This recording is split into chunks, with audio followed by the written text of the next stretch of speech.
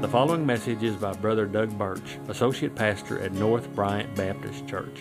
For more information on what we believe and for many other helpful Bible lessons, we encourage you to visit our website at northbryantbaptist.org. That is northbryantbaptist.org. I consider it a great honor to be able to come before you today, most especially because we started early and I almost get an hour, so I'm really happy about that. No, all kidding aside, I always considered it an honor to be before God's people and present His Word. We're going to be looking at Ezekiel chapter 33 today. Ezekiel chapter 33. This passage that I started with a moment ago is in the middle of Babylonian captivity. And it's very fascinating to me, the timing of this portion of the book of Ezekiel, because Ezekiel was taken into captivity, not at the very first, but with King Jehoiachin about 9 years later after the first group went out, about 597 BC. The time frame here is actually given in verse 21 of this chapter, that it was in the 12th year of his captivity. That would have been 585 BC, which would have been a little bit after the destruction of the Jerusalem temple. It had been under siege, and word had finally gotten to Ezekiel. The timing, though, to me is fascinating, because what we read in Ezekiel chapter 33, verse 7, is that God has set Ezekiel as a watchman. So the obvious question to me is, well, a watchman over what? I mean, they've already been defeated, and they're in captivity. Now, some commentators deal with this by saying that the first few verses are actually what he said before, what happened before, along with Jeremiah, that the Babylonians were coming. Some will say, well, this is really when they get back, and they reestablish their kingdom. Okay, maybe. Everybody's got their opinion. I'm talking, so I'm going to give you mine. I think that it's just right now. I mean, yes, Jeremiah was trying to warn the people, probably Ezekiel, but he is thought to be Daniel's age, and Daniel's about 17 when he's brought into captivity. Here he would be about 28, 29. But I don't have a problem with saying that he is set as a watchman now, because of the timing that you see in verse 21. Now, if that's true, really, even if it isn't, whenever there is a watchman, whenever there is somebody who is looking out for danger, there's always a tendency of those who are trusting in the person that, well, maybe he's exaggerating, maybe he's not saying what really is out there, and maybe whatever he is talking about doesn't pertain to me. And that's kind of what the passage was in the first few verses. I heard a story. It's kind of corny, but it fits the point that I'm trying to make, so I'm going to share it with you. There was this farm, and on this farm there was this farmhouse, and then there was a barn. In this barn there lived a mouse, and there also lived a chicken and a pig and a cow. The mouse kind of had the run of the place because he could kind of get in and out. So one day he calls the chicken and the pig and the cow together. He says, I just want you to know, Farmer Brown has bought a mousetrap. Well, the chicken and the pig and the cow are kind of looking at each other, and they're kind of looking back at him and said, well, so what does that have to do with us? You're the mouse. He said, I just want you to know, Farmer Brown has bought a mousetrap. Well, a little bit later, Miss Brown comes into the barn. She didn't realize that Farmer Brown set the trap, and before she went in there, a snake got caught up in that trap. A small snake, but it was a poisonous snake. He wasn't dead yet, so she comes in there to feed the chicken and gather the eggs. Well, she gets bit by this snake, and she falls ill. She goes into the house, and of course Farmer Brown tries to do what he can to help Mrs. Brown. He says, well, anything that I can do for you? She's kind of I can take care of this, and kind of a stout character. Said, no, but what I really want is some chicken soup. And so Farmer Brown goes into the barn and gets the chicken. Kills the chicken, plucks the chicken, boils the chicken up, makes some chicken soup for Mrs. Brown. Well, he's got to get back to work. He can't really tend to Mrs. Brown, so he calls her friends. They come over to tend to Mrs. Brown. Well, he thinks, well, I got to do something for these ladies. I got to have something for them to eat, so he goes to get the pig. And he kills the pig. Fixes it for them, all the trimmings, those kinds of things. Well, sadly, Mrs. Brown succumbed to her injuries and she died. Well, they're planning a funeral, and after the funeral, there's a lot of people that are coming to Farmer Brown's house. And so he's kind of thinking, well, I've got to have something to feed these people. So he goes into the barn, he gets the cow, and he kills the cow. So he has something to feed all the people that are coming. A little bit later, the mouse comes walking through the barn, and he says, I tried to tell him. Farmer Brown bought a mousetrap. Now, I know that's a corny story, but it illustrates the point. A lot of the time when somebody's trying to warn us of impending danger, we might say, well, that doesn't have anything to do with me. Well, that's somebody else. That has nothing to do with what I'm trying to do. And so we ignore it. I believe that that is possibly the case here with Ezekiel. In Ezekiel chapter 33, verse 7, he said, O Son of Man, I have set you a watchman unto the house of Israel. Therefore thou shalt hear the word at my mouth and warn them from me. Now again, as I stated, some deal with this by saying, well, this was a time before the Babylonian captivity because it doesn't really pertain to what they're experiencing now. Before we get into that, I want to jump ahead to kind of set the record so that you understand why I'm saying that he probably is talking about right now. After he says all this, and we'll go back through it here in just a moment, but if you go to verse 21, it says, It came to pass in the 12th year of our captivity, in the 10th month, in the 5th day of the month, that one that had escaped out of Jerusalem came to me, saying, The city is smitten. Now, if we look on a timeline, we can see that in 586, Nebuchadnezzar had laid siege to the city. Now, he had already attacked it, and he brought a first group out, and then a second group out, and then in 586, it was the third group, and he destroyed their temple. Obviously, somebody escaped. Some people did. This person, it takes him a year, a little over a year, to probably sneak into Babylon to find Ezekiel to tell him of the destruction. And it says in verse 22, The hand of the Lord was upon me in the evening, afore that he was escaped came, and it opened my mouth until he came to me in the morning, and my mouth was open, and I was no more dumb. At this time, we're given in this verse that Ezekiel had been silenced by God, probably so that God could instruct him, this is what I want you to do. This is how I want you to behave before my people. This is how I need you to get across to my people the warning that I'm giving them. But at this point, God allows him to speak, and he is conversing with this person who has escaped this siege. Verse 23, Then the word of the Lord came to me, saying, Son of man, they that inhabit those wastes of the land of Israel speak, saying, Abraham was one, and he inherited the land, but we are many, the land is given us for inheritance. So what had happened is, Nebuchadnezzar came in, defeated them, carried them out, 3 different deportations.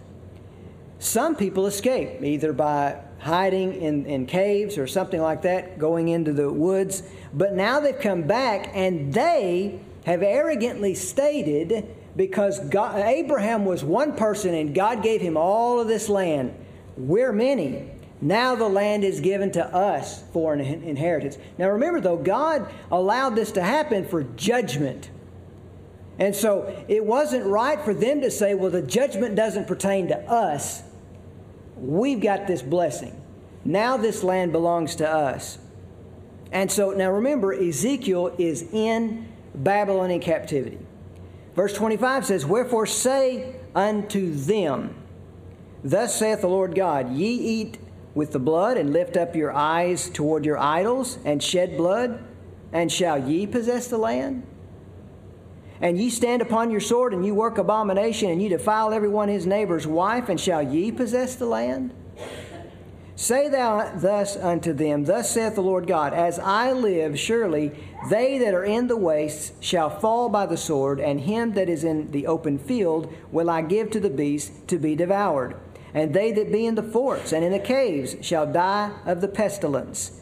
For I will lay the land most desolate, and the pomp of her strength shall cease, and the mountains of Israel shall be desolate, that none shall pass through. Then shall they know that I am the Lord, when I have laid the land most desolate because of all their abominations which they have committed. That time frame is in 586, thereabouts. And if God can use a prophet who is in exile to speak to those who are still in the land of Israel, and set him up as a watchman for them, because remember, they claimed, hey, the land is ours. Abraham was one person, we're many. He got the land, now this is our land. But they were actually living against God's purposes. And so God says, now who do you think you are? You're living like you want, you're idol worshipers, you're committing adultery, you live completely apart from me, and you think you're going to possess the land? And he says, no, you're not. I will find you. I will destroy you.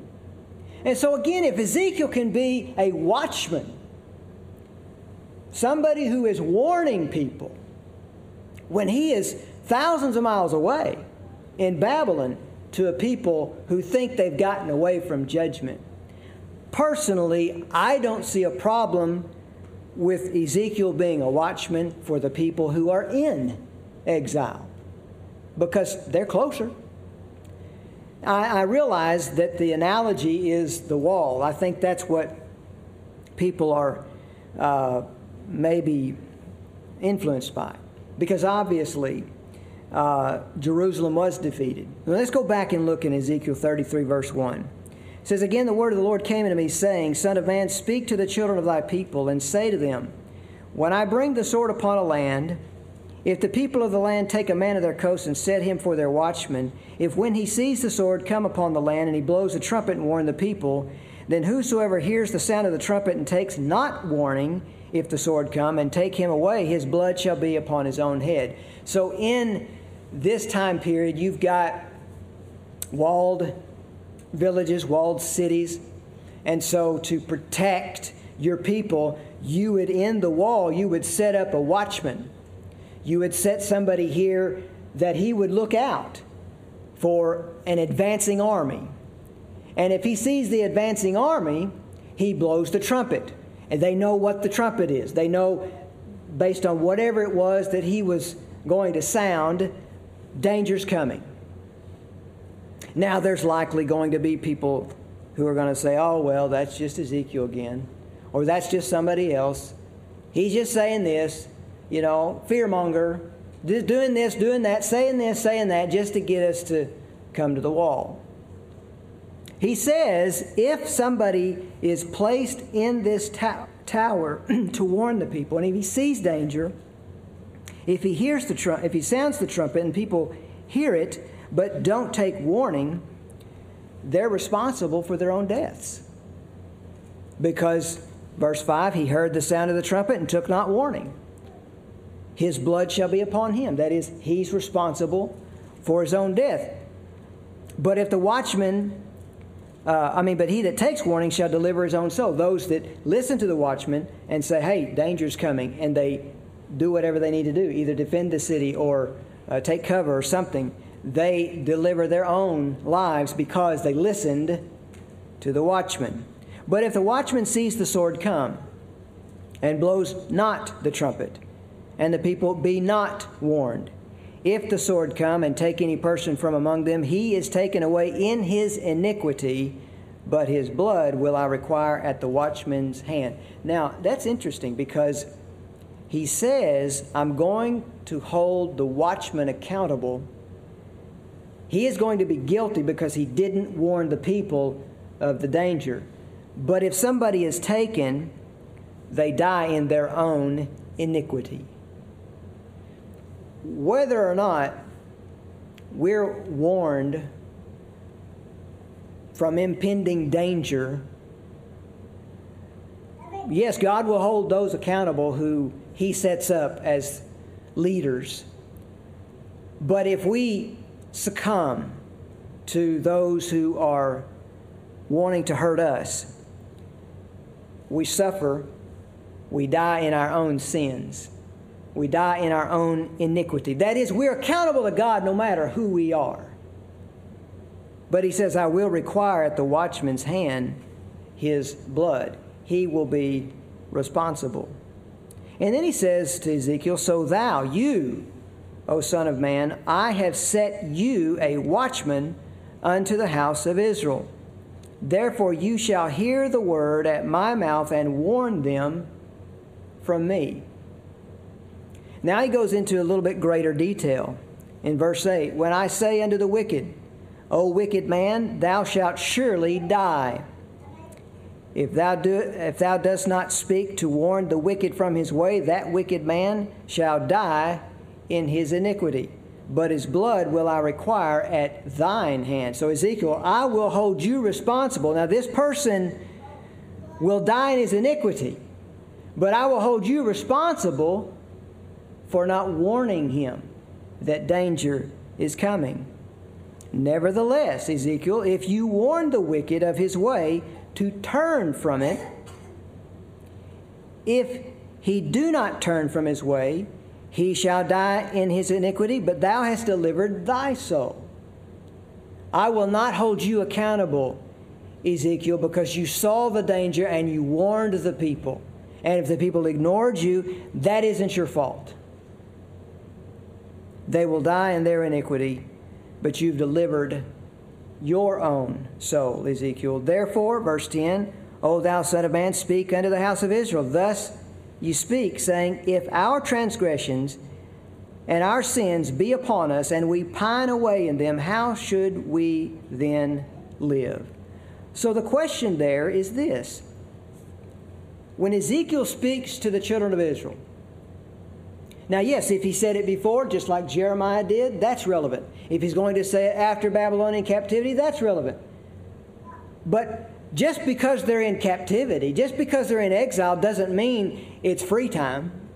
You know, God's not holding me accountable for anything. You know, we're in captivity here. No, God still holds them accountable. He still requires that they live for Him, even in a foreign land. So He says, if you speak to the people and they understand that they're still responsible, still accountable for their transgressions, the result that I want them to reach is that if through our transgressions and our sins, if they're on us and we pine away in them, that is, if we just keep going like, doesn't matter now, we've already lost to the Babylonians, we're in captivity, we're in a foreign land, we can't go to church, it doesn't matter how I live.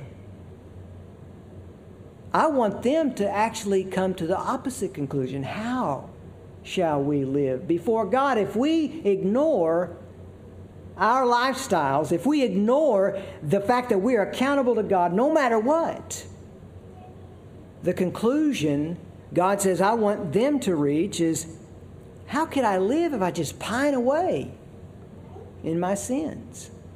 How could I expect a righteous God to be okay with the way that I'm living just because I'm not in the homeland? Verse 11 says, say unto them, as I live, saith the Lord God, I have no pleasure in the death of the wicked, but that the wicked turn from his way and live. Turn ye from your evil ways. For why will ye die, O house of Israel? Yes, we serve a righteous God. a God who will judge sin. But God gets no pleasure in that.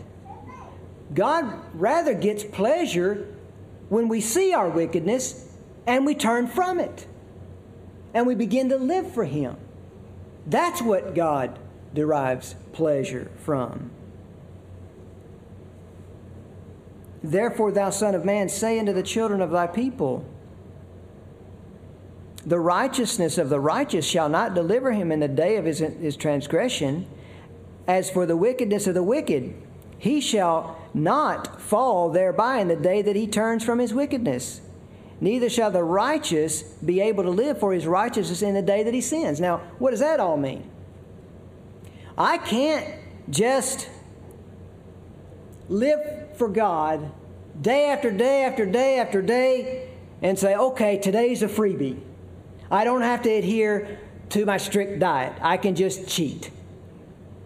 You can't treat God that way. That's why He says, the righteousness of the righteous shall not deliver him in the day of his transgression. You can't say, but God, look at all the time that I live for you here. And in this day, just live like the devil. God says that doesn't give you a free time. That doesn't give you a free day to just do whatever you want. As for the wickedness of the wicked, he shall not fall thereby in the day that he turns from his wickedness. That's the mercy of God. The people that just live. Now, yes, we set things in motion. We do when we live like the devil. But in that wickedness, if we turn from that wickedness and live for the Lord, God says through Ezekiel to His people, as for the wickedness of the wicked, he shall not fall thereby in the day that he turns from his wickedness. Neither shall the righteous be able to live for his righteousness in the day that he sins. So I'm looking at what you're doing right now, God says. Don't just say, but yesterday, Lord. Reminds me of work. I'm in retail. I'm in sales. You know how the boss is always, come on, let's make the sale. Let's go. But I just sold all that. But what have you done for me now? That's what he always says. Makes me so angry when he says that. But that's what are you doing right now? It doesn't matter yesterday. What are you doing right now? And so what the Lord is trying to say to the righteous, don't think that your good ways give you a free day to sin and do whatever you want. But neither those that are sinning and living wickedly don't think that it's too late to come to God. That's what He's saying. When I shall say to the righteous that he shall surely live, if he trusts in his own righteousness and commits iniquity, all his righteousnesses shall not be remembered. Oh, God said, because I am such a righteous dude, I can go on. No, because now I'm lifted up in pride. Your righteousnesses will not be remembered. But for his iniquity that he has committed, he shall die for it. Again, when I say unto the wicked, thou shalt surely die, if he turn from his sin and do that which is lawful and right, if the wicked restore the pledge, give again that he had robbed, walk in the statutes of life without committing iniquity, he shall surely live, he shall not die. You see? Yes, God is a righteous God, a holy God who cannot look upon iniquity. But He is also a God of mercy. And He is a God with outstretched arms, waiting and willing to receive all who would come to Him in humility, seeking forgiveness. Verse 16 says, none of his sins that he has committed shall be mentioned unto him. He hath done that which is lawful and right, he shall surely live. Now, we might look at this the way that God anticipates the people of Ezekiel's time to look at this and say, well, that just doesn't sound right. Verse 17, yet the children of thy people say, the way of the Lord is not equal. But as for them, God says, their way is not equal. Well, what is equality? It's whatever God says it is. And if God in His sovereign will wants to extend mercy upon one who turns to Him, perhaps in his final days, that's God's prerogative. And God also is right if He chooses to judge those who live in iniquity even after many years of living righteously. You know, we don't store up free time. We don't store up goodness and just have a cheat day.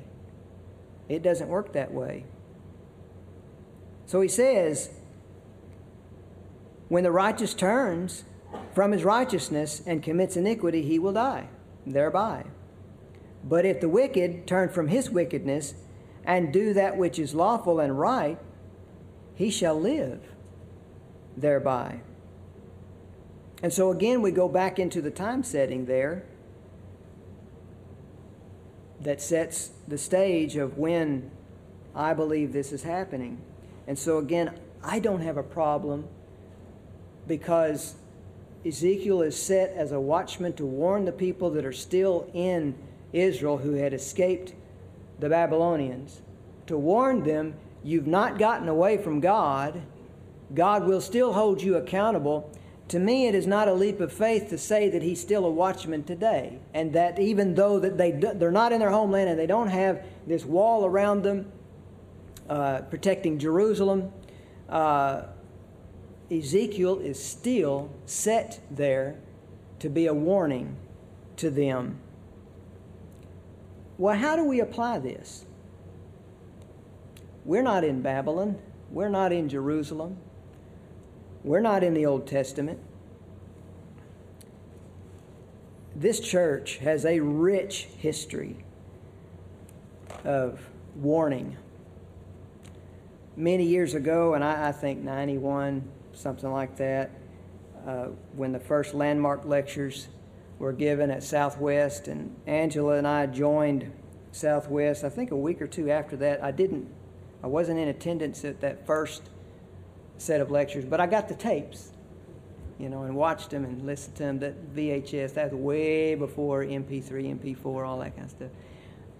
And I remember through the years as a young preacher attending a lot of these lectures and hearing all of these men, which really, that and seminary training and a lot of other men that God put in my life to just give me a firm foundation as to what's right and to what's dangerous.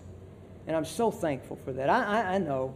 I mean, back then I thought, oh, wow, this is going to cause a split, I remember talking to the preachers about it, what's going to happen, and some people, yeah, it's going to be bad, and it didn't happen that way. Yet, I think it still caused a lot of preachers. I know a lot of preachers my age because, we were all went in the seminary and going to these lectures and listening to all this. And I mean, because sometimes you would hear things and say, what's wrong with that? That's not really harmful. But to hear somebody else say things really has been a blessing to me over the years.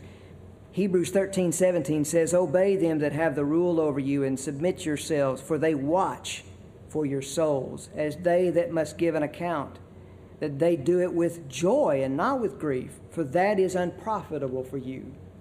You come here and you hear Brother Matt preach, and you say, oh yeah, well, he's just preaching to somebody else today. That doesn't really pertain to me. Yes, it does. It's for all of us. We need, now I don't want to hear that there's no hope for me, but I need to hear that I'm a sinner and that I need to turn to God even now. We all need to hear that.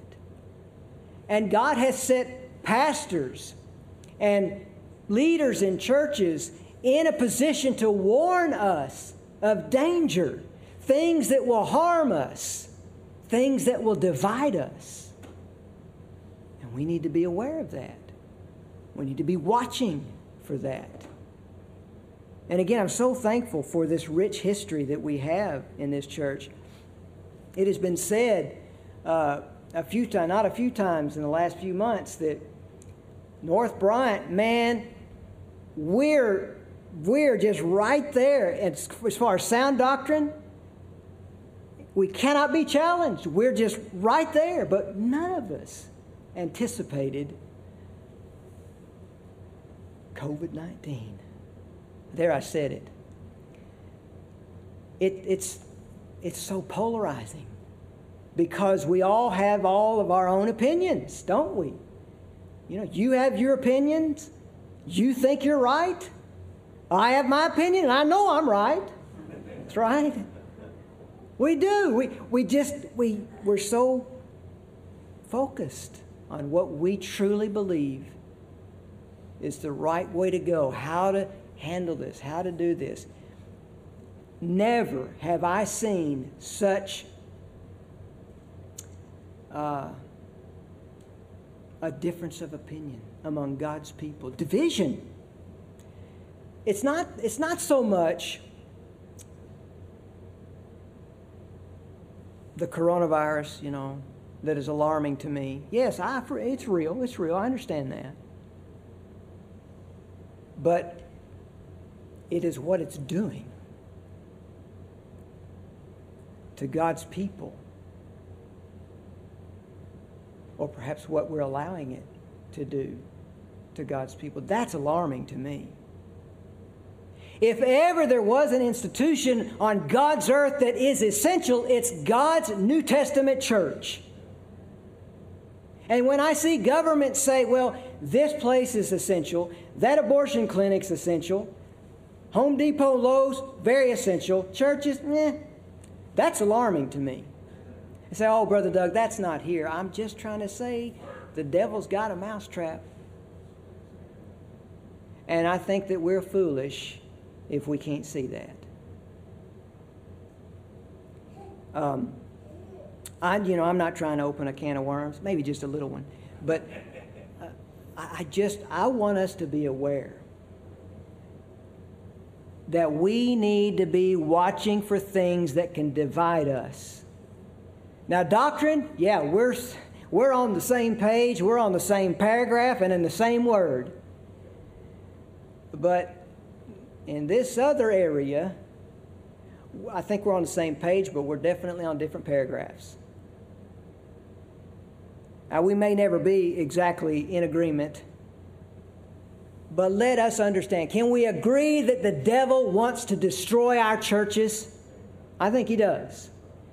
We can also agree that, but God has promised, I'll build my church and the gates of hell will never prevail against it. But listen to me, that does not guarantee that North Bryant will survive. I'm not trying to be an alarmist. I just want us to understand the potential, because we know what the devil wants. Well, let's go all the way to the end, Revelation. Now, we know what's coming. Revelation chapter 12. Revelation chapter 12, verse 9. Revelation chapter 12, verse 9. The great dragon was cast out, that old serpent called the devil and Satan, which deceives the whole world.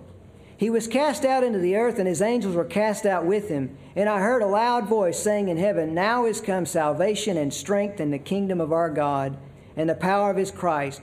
For the accuser of our brethren is cast down, which accused them before our God day and night. And they overcame him by the blood of the Lamb and by the word of their testimony, and they loved not their lives unto the death. Therefore rejoice, ye heavens, and ye that dwell in them. Woe, listen to this, woe to the inhabitants of the earth and of the sea, for the devil is come down to you, having great wrath, because he knows he has but a short time. The devil hates you and me. He said, well, yeah, but that's future. We're already in heaven. Okay, I'll grant you that. But this tells us the game plan. This tells us what the devil wants to do. He wants to destroy us. He wants to divide us any way that he can. And brethren, we should not be ignorant of what he's trying to do. Paul tried to tell the Corinthian church, 2 Corinthians chapter 2, he was talking about obedience. He's talking about obeying, for them to obey him and what he was saying. They had disciplined a member, but they needed also to grant forgiveness. Notice what he says in that context, 2 Corinthians chapter 2, verse 10, to whom ye forgive anything, I forgive also. For if I forgive anything, to whom I forgave it, for your sakes forgave I it in the person of Christ, lest Satan should get an advantage of us, for we are not ignorant of his devices. Anything Satan can use, listen, he'll use it. He can't get very far with doctrine. I understand that because we're right on the same page, like I said a while ago. We have a rich history of defending landmark doctrines. But whatever he has in his toolbox, he's going to use. And I think, as I look around, because I go around, I preach at other churches, I see how other people are dealing with this. And what alarms me the most is that the potential division this could cause. Something that just blindsided me. I never saw anything like this coming. And so, we're told, we shouldn't be surprised, we're told the birth pangs, the beginnings of sorrows, wars, rumors of wars, disease, pestilence, earthquakes, all these things are going to come to pass. They're going to get worse, especially if we're in the time of the end. This is just worldwide. And then you've got peace happening in the Middle East where people said, no, that'll never happen. Not without the Palestinians. Well, is that the peace treaty? I don't think so, but man, it sure is gearing up to be. So in that sense, I'm a little excited because I know where I'm going when I die. Now, I would just as soon go in the rapture, and I think you would too. But until the Lord calls us home, or until he comes back to get us, let's stay focused on him. And let's long for the time and pray for the time when all of us can come back together without any fear, health-wise, without any encumbrances, and we can get back to doing what God has called us to do. Be witnesses for him. We have a message of salvation for a lost and dying world. The world's going berserk. A lot of people, this is it. This is the end. Maybe it's getting close. But if we know the Lord as Savior, this isn't the end, really. We're just changing places. That's nothing to be frightened about. But let's stay together, because we truly are in this together. Would you pray with me? Lord, we thank you so much for the time that you give us to study your word. We thank you, Lord, that we can be encouraged by reading your word. And though there are things that we may not see eye to eye on, Lord, we know that what draws us together, what ties us together, is so much stronger than any other opinion, any other thing. And that is your saving grace. Lord, we thank you so much for your salvation. We thank you that when we leave this life, that we go to be with you. We thank you that we go to be with you for all of eternity. Help us, Lord, to be focused on this in this very difficult time. Lord, be with our pastor. Heal him. Bring him back to us. Help us, Lord, to be focused completely on you. Help us to be praying for one another. Help us, Lord, to try to understand one another's point of view, and with loving kindness to be respectful of one another. Help us, Lord, not to be ignorant of Satan's devices that he seeks to use to drive us apart. Help us, Lord, to be focused completely on you. We know that as we're focused on you, we will be stronger in the end of this.